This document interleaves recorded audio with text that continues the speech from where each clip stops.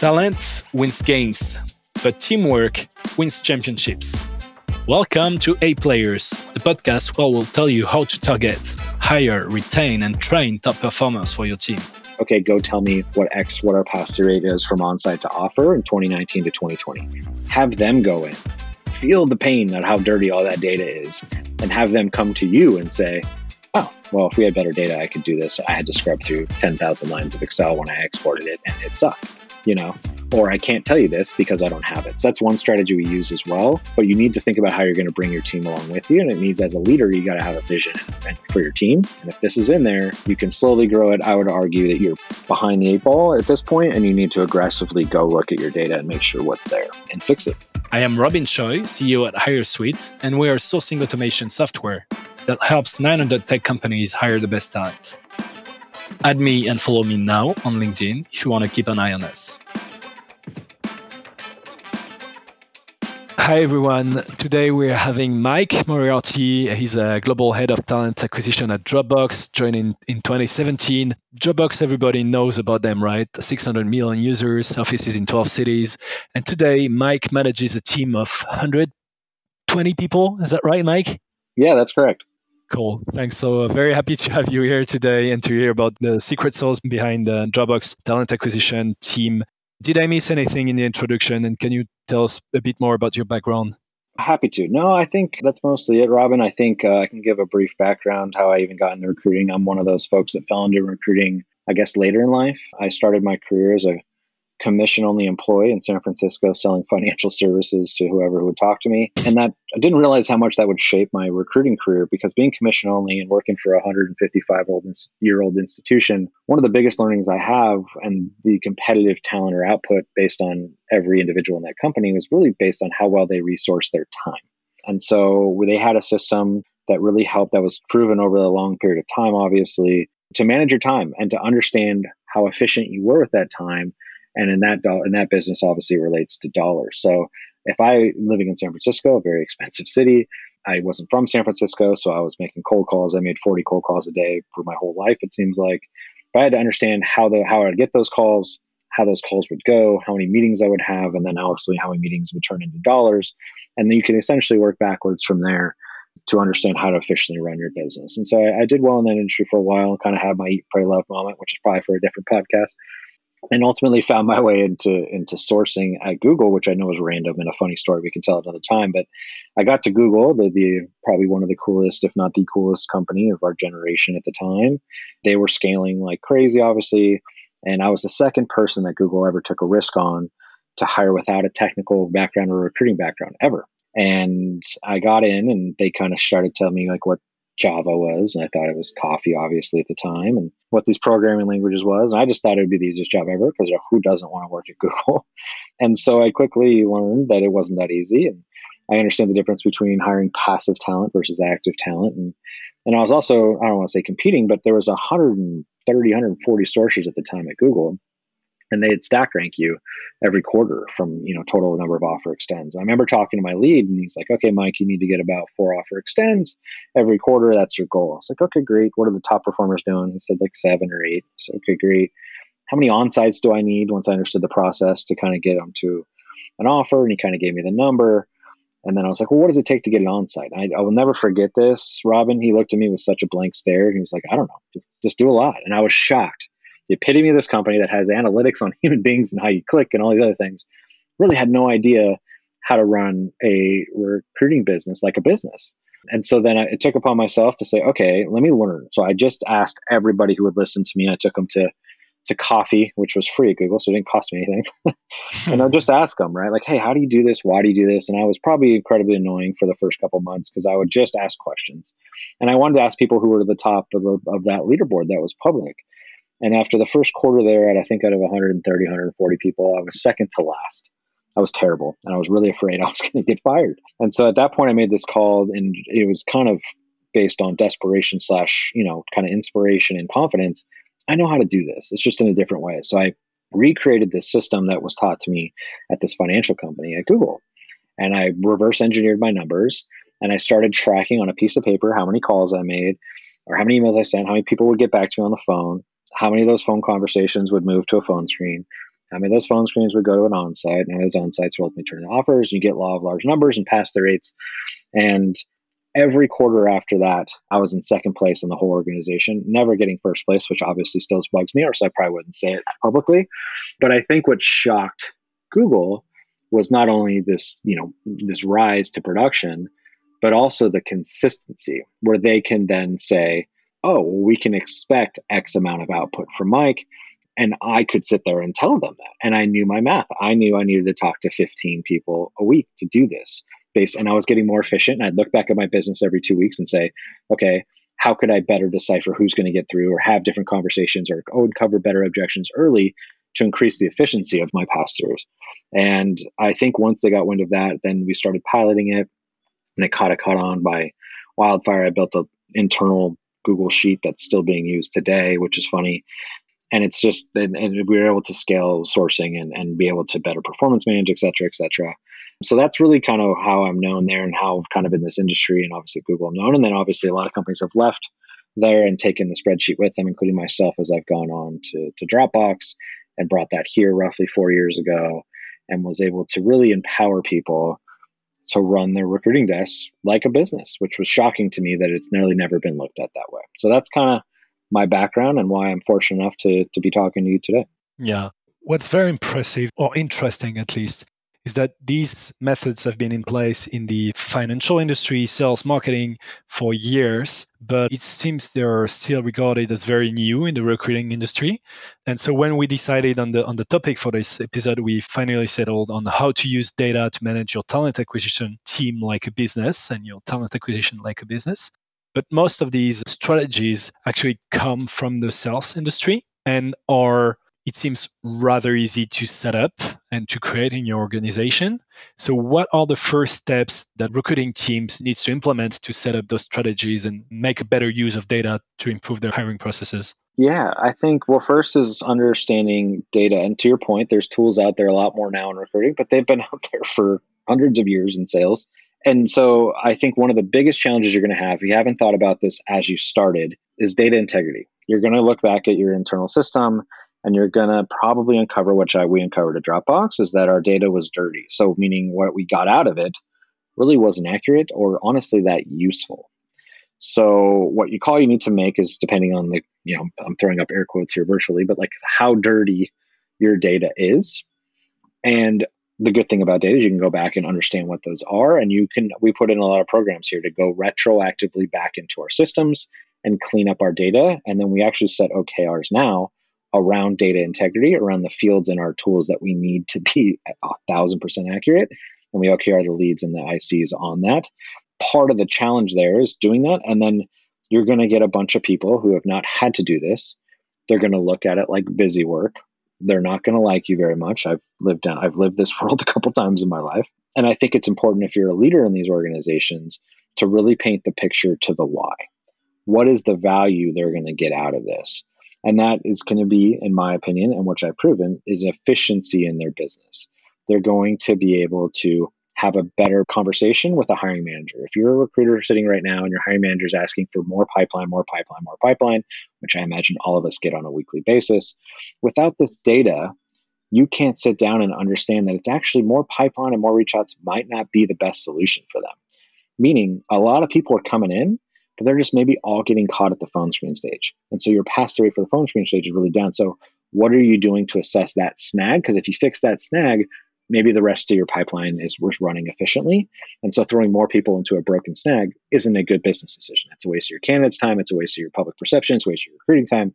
And so it empowers you to truly be how we hire Dropbox, is to empower people to run it like a business. Like if you were accountable to the output of that job to pay your rent, I pretty much I would think that most of us would need to understand these things to make sure the output was great and accurate and on time and 100% perfect for the hiring manager. Otherwise, we'd have no place. There'd be more urgency. That's the biggest thing I've learned on how I have to recreate that in a world where someone's income isn't derived on it as much. Obviously, pay for performance with performance management, but they're still going to get paid every 2 weeks or whatever it is at your company. So you need to look back at your systems. You need to make sure what data you have and how accurate it is and put in a plan and time to do it. But before you do all that, you got to bring your team with you.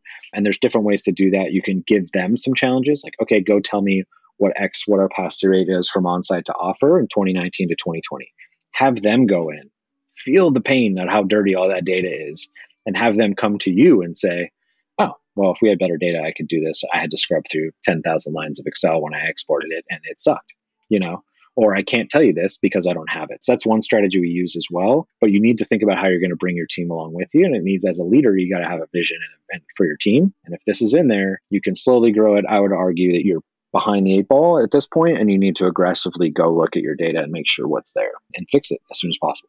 And so if we even get closer to the reality, so today, what's your recruiting stack at Dropbox? Which ATS do you use? So we use Greenhouse, and then we use Gem as our CRM, and then we display our data. We use Tableau, and those are really our main tools. Then obviously we have LinkedIn Recruiter, which we pay them a little too much money, and they basically have rights to my next child, but it's a default tool that we need in this industry. But yeah, Greenhouse and Gem are really our lifelines in our recruiting side. Okay. And so you said you now have SLAs on the fields that need to be accurate in Greenhouse. So what are the main fields that you use today? Yeah, for us, well, a good thing about technology, to your earlier point, is that there's a lot of technology coming to recruiting to solve for this. So the good thing about, Gem for us is when you save a PDF of a resume or of their profile and bring it into your system, it auto scrapes all the data. So the school, the previous companies, the years of experience, all that automatically comes in because I was the mean manager that used to make people do that. Part of the issues you got to do with that too is schools validate your schools. Like you don't want MIT and Massachusetts Institute of Technology in the same field because it pulls it as two schools, right? So you just need to do some thinking there. So a lot of it is automated. So what the recruiting and sourcing have to own. Some important things to us are diversity, which some of that gets caught. And when you apply online, we have an auto tag come in based on what you select on your EEOC agreement. But if you're sourced or whatever else, we understand it's not 100% accurate, but we ask the team to tag the candidates so we understand our efficiencies in those pipelines. As a recruiter, we really need to make sure our competing offers are filled out because it's a way we have a great partnership with our total rewards and comp team.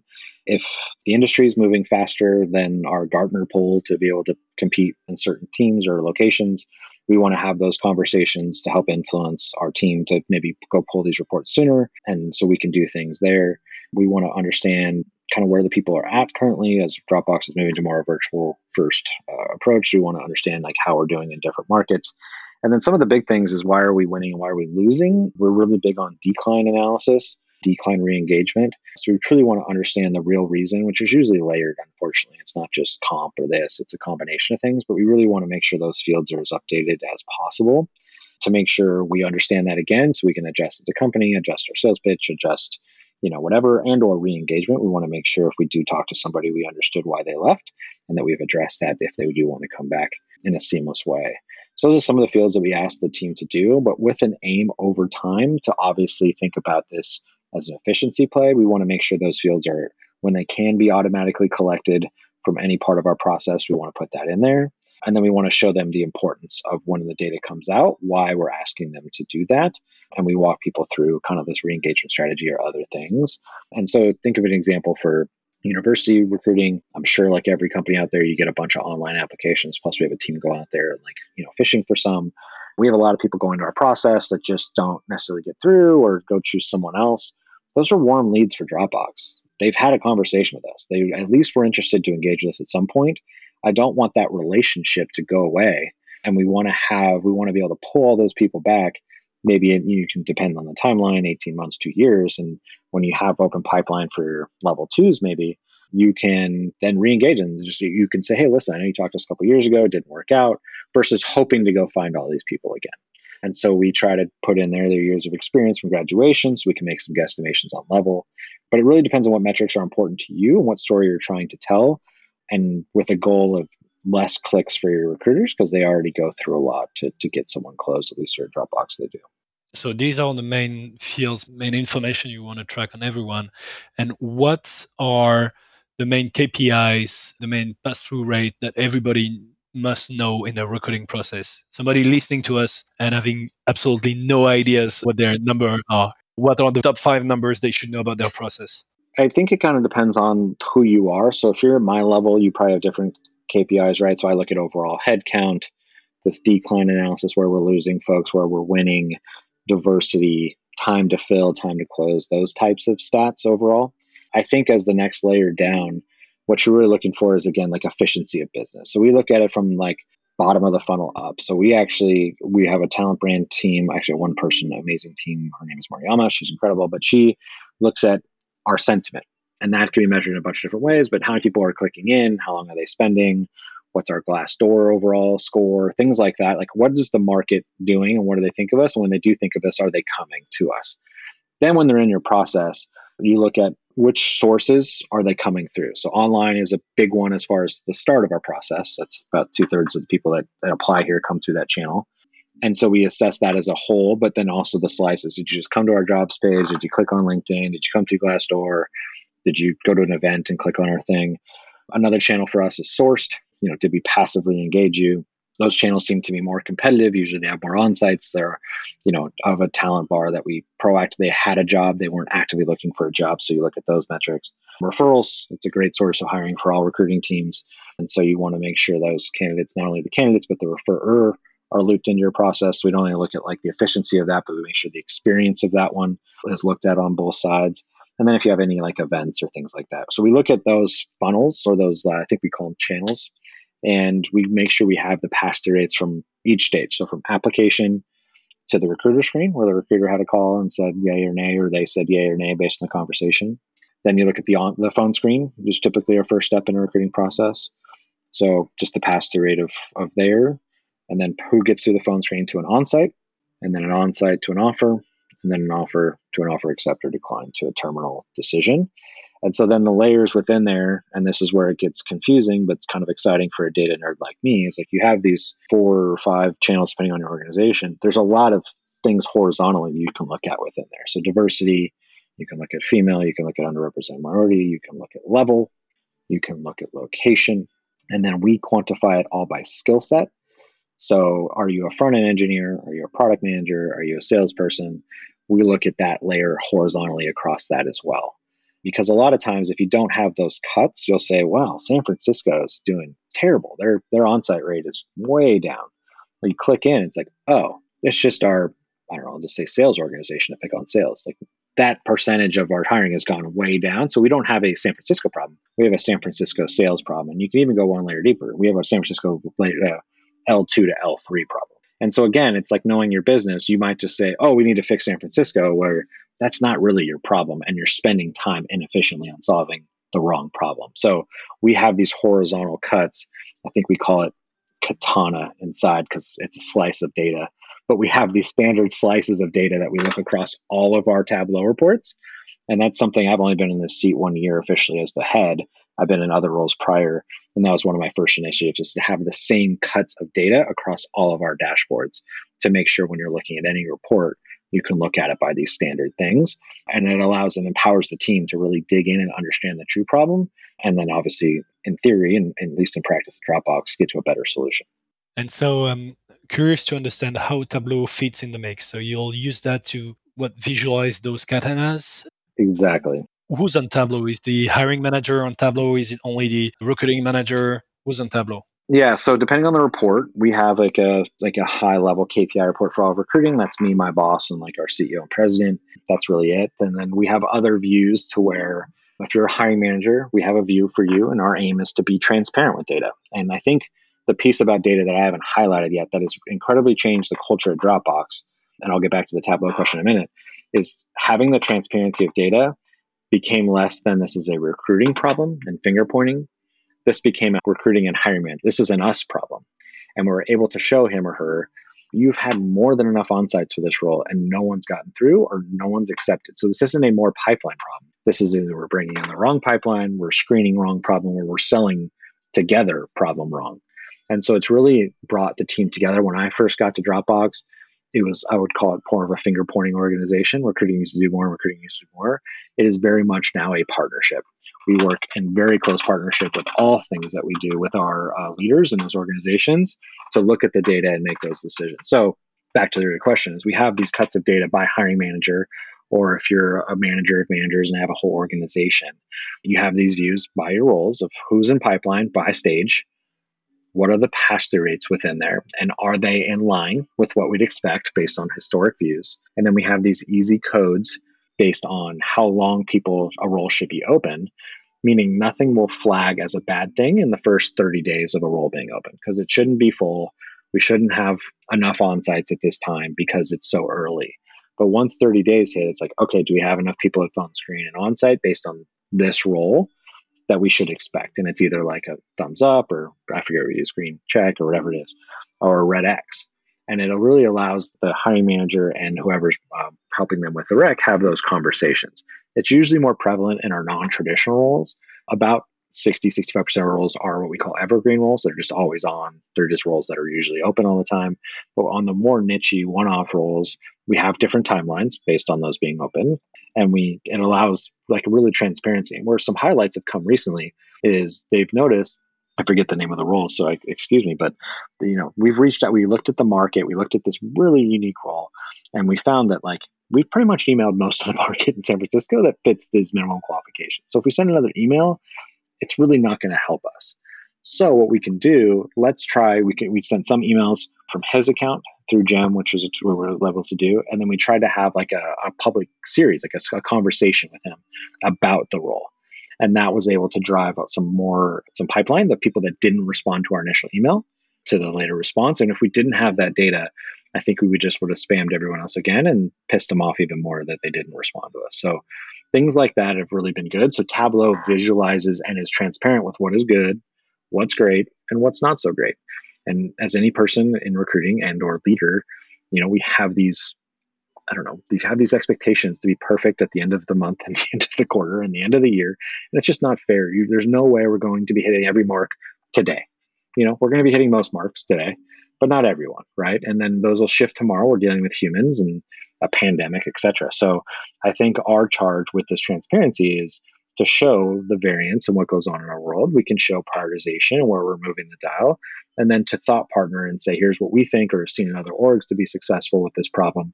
But let's think about this problem together, because this isn't a recruiting problem. This is an us problem. And our job is to hire the right person at the right time for the right role for you. So that's really helped us with that. And we give, and then there's certain stats of like executive that are confidential that we don't show up, or diversity stays pretty controlled, understandably. But we share a lot of those stats real time, update every day, pull from Greenhouse. And those have been built over the last kind of 18 months to avoid the pings or the conversations where hiring managers in a meeting with their manager, they can just pull up their stuff and have that conversation right there versus having to pull in recruiting, because we want to empower them to run. We want them to engineer more or sell more or project manage more. Our job's to recruit for them. So you don't want them worried about what's going on or have questions or no visibility into what's going on. And then it's also way easier to explain the concept we discussed before, which is productivity per resource in your talent team. Yeah, it's a performance tool. One, I think it's a metric we all should be probably living and dying by, especially when times are tough. It's something you should know to resource your team. There's a lot of variables and people do it a lot differently, but we look at it all the time. And I've had a lot of conversations with a lot of leaders and friends in this industry, and it's something we all think about. But having this, I used to run just global sourcing when I started at Dropbox, and they didn't have any of this data. They weren't collecting search data. So they would start a search over every other week for the same role, same location. And they didn't think about it that way. They just thought of every search as this individual, beautiful snowflake of a search. And some of these roles are just not, right? So we were able to put in these systems, put in these expectations. They'd be like, hey, I need to hire 7 front-end engineers, soon. We now had a repository of these people or people that have gotten back to us. We could spend talent brand money on these places and push applications. So we could work more fluidly and making sure we're hiring the right talent. And it expanded the productivity of the team 3x when I was there, and actually enabled us to grow the sourcing team as well. Another thing we did, which I think is probably unique to us, but again, we stole this from Google, so I apologize, Larry and Sergey. But what they did is they had online sourcers or an application review team sit across the recruiting team layer, like horizontally before the process. What I mean by that is typically you have a recruiter, they'll have 10 roles, and they kind of have these blinders on of those 10 roles. If someone comes in their bucket for this role and they're not a great fit, gone, out of the way. So we brought a team in, we kind of grew this parent-child nomenclature we use to where all front end, we just have one front end engineering, software engineering rec in San Francisco online. We might have 30 roles underneath that have different variances in teams and technology and experience, but we just have that all and we roll it up. One person or two people's job. We have a handful of folks, just depending on the demand. Look at those. Now they can look across 30 teams and understand the nuance of this person and make sure they're going to the right team. They won't just decline them because they don't have visibility. And our conversations become a lot more consultative. So we're not just saying, hey, you got to work on this product and this is what we need because this is what I'm working on. It's like, no, we got a ton of teams here. Candidate A, what are you most interested in? Are you looking at this or this technology, or you want to have this, or is this like not even launched yet? And this is super, confidential, whatever it might be. And then also strategically on my end, I can look, since we have this data in Tableau, these roles actually have enough pipeline. Of the 30, let's just say it's 20. I need you to make sure that you are having conversations about these other 10 to make sure we're distributing pipeline across all those roles as evenly as possible. And the hiring manager, the leadership of that team, can help me understand where their priorities are. And so I can essentially help dictate where the pipeline goes. Obviously, it has to be in alignment with the candidate interest, but we kind of give first right of refusal or highlight those roles. Think of it as like an SEO of like, your search tool. It's like, we'll push the top teams that are needed to the top. By all means, we don't force you there. You still got to click on it, but it enables us to distribute that pipeline, because we'd see a lot of times before, everyone would go to like, quote unquote, the sexy team. They close the role and we'd have 16 candidates sold on one role at Dropbox, not 29 other open roles. And it becomes a lot harder to kind of navigate that. So we try to keep it agnostic early, and having that team enabled us to not only increase SLAs where you'll get a rejection for us within 48 hours, but enabled that we didn't just reject people. We still looked at it. They could still be a good fit for Dropbox. So all the reason I bring that up is our productivity producers of that group, from a cost standpoint and efficiency standpoint, is the most productive and efficient team at Dropbox. And then the sourcers can then use their tool and their business to make sure they're hiring the roles that aren't coming in from those channels. And that's usually more senior, diverse, hard to find. But that's where really the business needs it. And those people just aren't applying for whatever reason at this time. Okay, and so people listening to us today might think this is complex, but again, it takes time to build. Dropbox was created in 2007, right? Yep. Okay, so it takes a bit of time to build, and I assume, so you're now a public company, took some time to build the recruiting team as well and the talent acquisition team. Can you tell us about the different steps? And that would be my last question, actually, but can you tell us about the different steps if you see different types of teams, like when you have 10 people in your recruiting team, then you shouldn't care about this and that, and this should be your focus. And then you can grow to 10 to 50 people, and then from 50 to 100. Or do you see different typical size of recruiting teams and different things you should do at each size? Yeah, 100%. I think, when you're small and you're 5, 10 people, your hair's on fire. You're not only a recruiter, you're probably an HR, you're probably a therapist. You're kind of everything, right? And so that the time to do those things aren't as prevalent. And I would say passive sourcing is everyone's job, but hopefully, especially if you're exciting, you're getting enough referrals in, you're getting people applying. And then usually at those size teams too, you're working with third-party companies to help drive some pipeline for you, either on a contingency or whatever size field. And that usually helps you within that. I would say though, if I've never worked for a Series A or B, I've worked at Google and then obviously Dropbox, which was still small, but at the right time we had money and investment. As a leader, you have to build for the future, to your point. So what do you want to build early? And I would say if I ever took one of those jobs, I would still have data integrity. I would still have diversity under these important things to help scale. But a Tableau and visualization and that stuff doesn't need to come when you're a 5, 10 person company. You know what I mean? Like, you just need to make sure you're hiring as fast as possible. And you can work off spreadsheets or docs or whatever in the beginning to make sure you are having conversations. And Greenhouse has gotten a lot better with some automatic tools that'll help you like in the early part. But I think you need to be really strategic about naming fields and what fields you're looking for. What is your story you're trying to tell in these early years?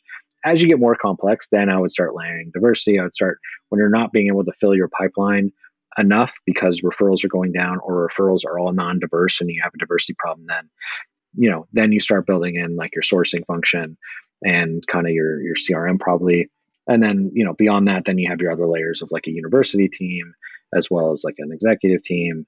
That probably comes once you grow a little bit beyond that. But early, I think your hair's on fire. You're just trying to get the job done. But I would strategically sit down and paint a picture of what you're going to look like when you're at 1,500 people. When you're at 3,000 people, I can share for Dropbox, we're about 2,800 people, and we are currently going a full review of our recruiting process. To your point, we're a 13-year-old company, and we've added on, lights and levers and fun things onto this recruiting machine over the last kind of couple of years that I've been here.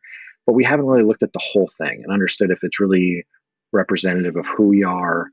Does it take the risks or the bets that we want to make? Is it unbiased in certain areas? We have the pass rates and tinkers that, but I think when you don't do that, and I can speak from my experience at Google, is you get down the road and you don't know which of these levers or bells are actually helping you or hurting you. And they're just in there because they've lived there for so long. So I think it's an important exercise and message. Your point is to constantly have a team to really do this, as you would for any tool you're bringing into your business.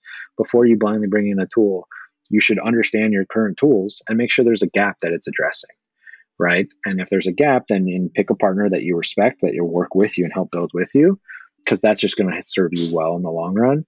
But I think you need to understand what you're trying to solve for early, and it's usually just hitting numbers. But I think if you're not hitting numbers, and this is kind of the message I give to any recruiter, last recruiting lead, your job is to get hires. But that's only probably 75% of your job. The other 25% of your job is to understand if you're not, at least have an idea to where the problem is and what you're going to do, like why. And I think that's the big thing with data, that most historic recruiting leaders haven't always just promised the results. And if the results weren't there, it was kind of finger pointing, or I feel like, or I hope that, or I don't know. You need to own it and then work with your partners to solve it. So I think have a vision for what that world's going to be, but I would imagine the data visualization, the complexity of sourcing, all the rest of that would come as you scale down the road. But I do think it's important for you to think about those early. From a guy who's lived it halfway through and taken it where it's at now, it would have been a lot easier to have those things at least addressed or thought of, maybe not as complex, but it would have been nice to at least have a spreadsheet of what they're thinking and where they'd like to go when I took this over. And you just got to then I just spend more time looking back. It'd be nice if that look back was already there. Like, I probably won't be at Dropbox the rest of my career. I can promise you whoever takes this job after me will have a workbook of what we've done and why and where we are, and like the thinking. So then they can kind of do what they want. I think you got to leave things better than you found them. So I would encourage those leaders to really think about that, and then start scaling as you have money, opportunity, and resources, and then come with data. Like, hey, listen, we're only able to get 30 hires per our team right now. That's it. That's all we can commit to a quarter.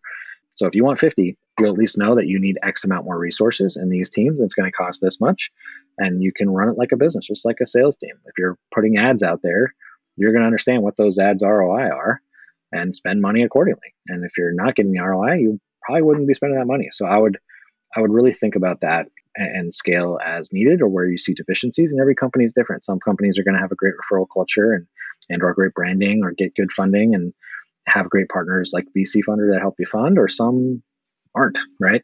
And so your job is to decipher those things, quantify the good and bad, and then go make a plan to solve it. Well, thanks a lot, Mike. That was rich. And I feel a lot of people will be cleaning their ATS today and cleaning their data. So at least that. Thanks a lot, Mike. And talk to you soon then. Thanks for having me, Robin. Good time. Thanks for listening to that podcast till the end. If you're still with us, it's probably that you enjoy the players. A Players is brought to you by myself and HireSuite. We are building a sourcing automation software, and we already help 900 tech companies hire the best talent. To know more about us, go to www.hiresuite.com, or you can add me on LinkedIn. I'm pretty responsive and always happy to chat. The more subscribers, the best guests will host. You want to help? You can do a lot in less than 10 seconds. Please subscribe to that podcast, leave us a nice rating or review, and share the podcast around you. That really, really helps. Thanks a lot, and talk to you soon.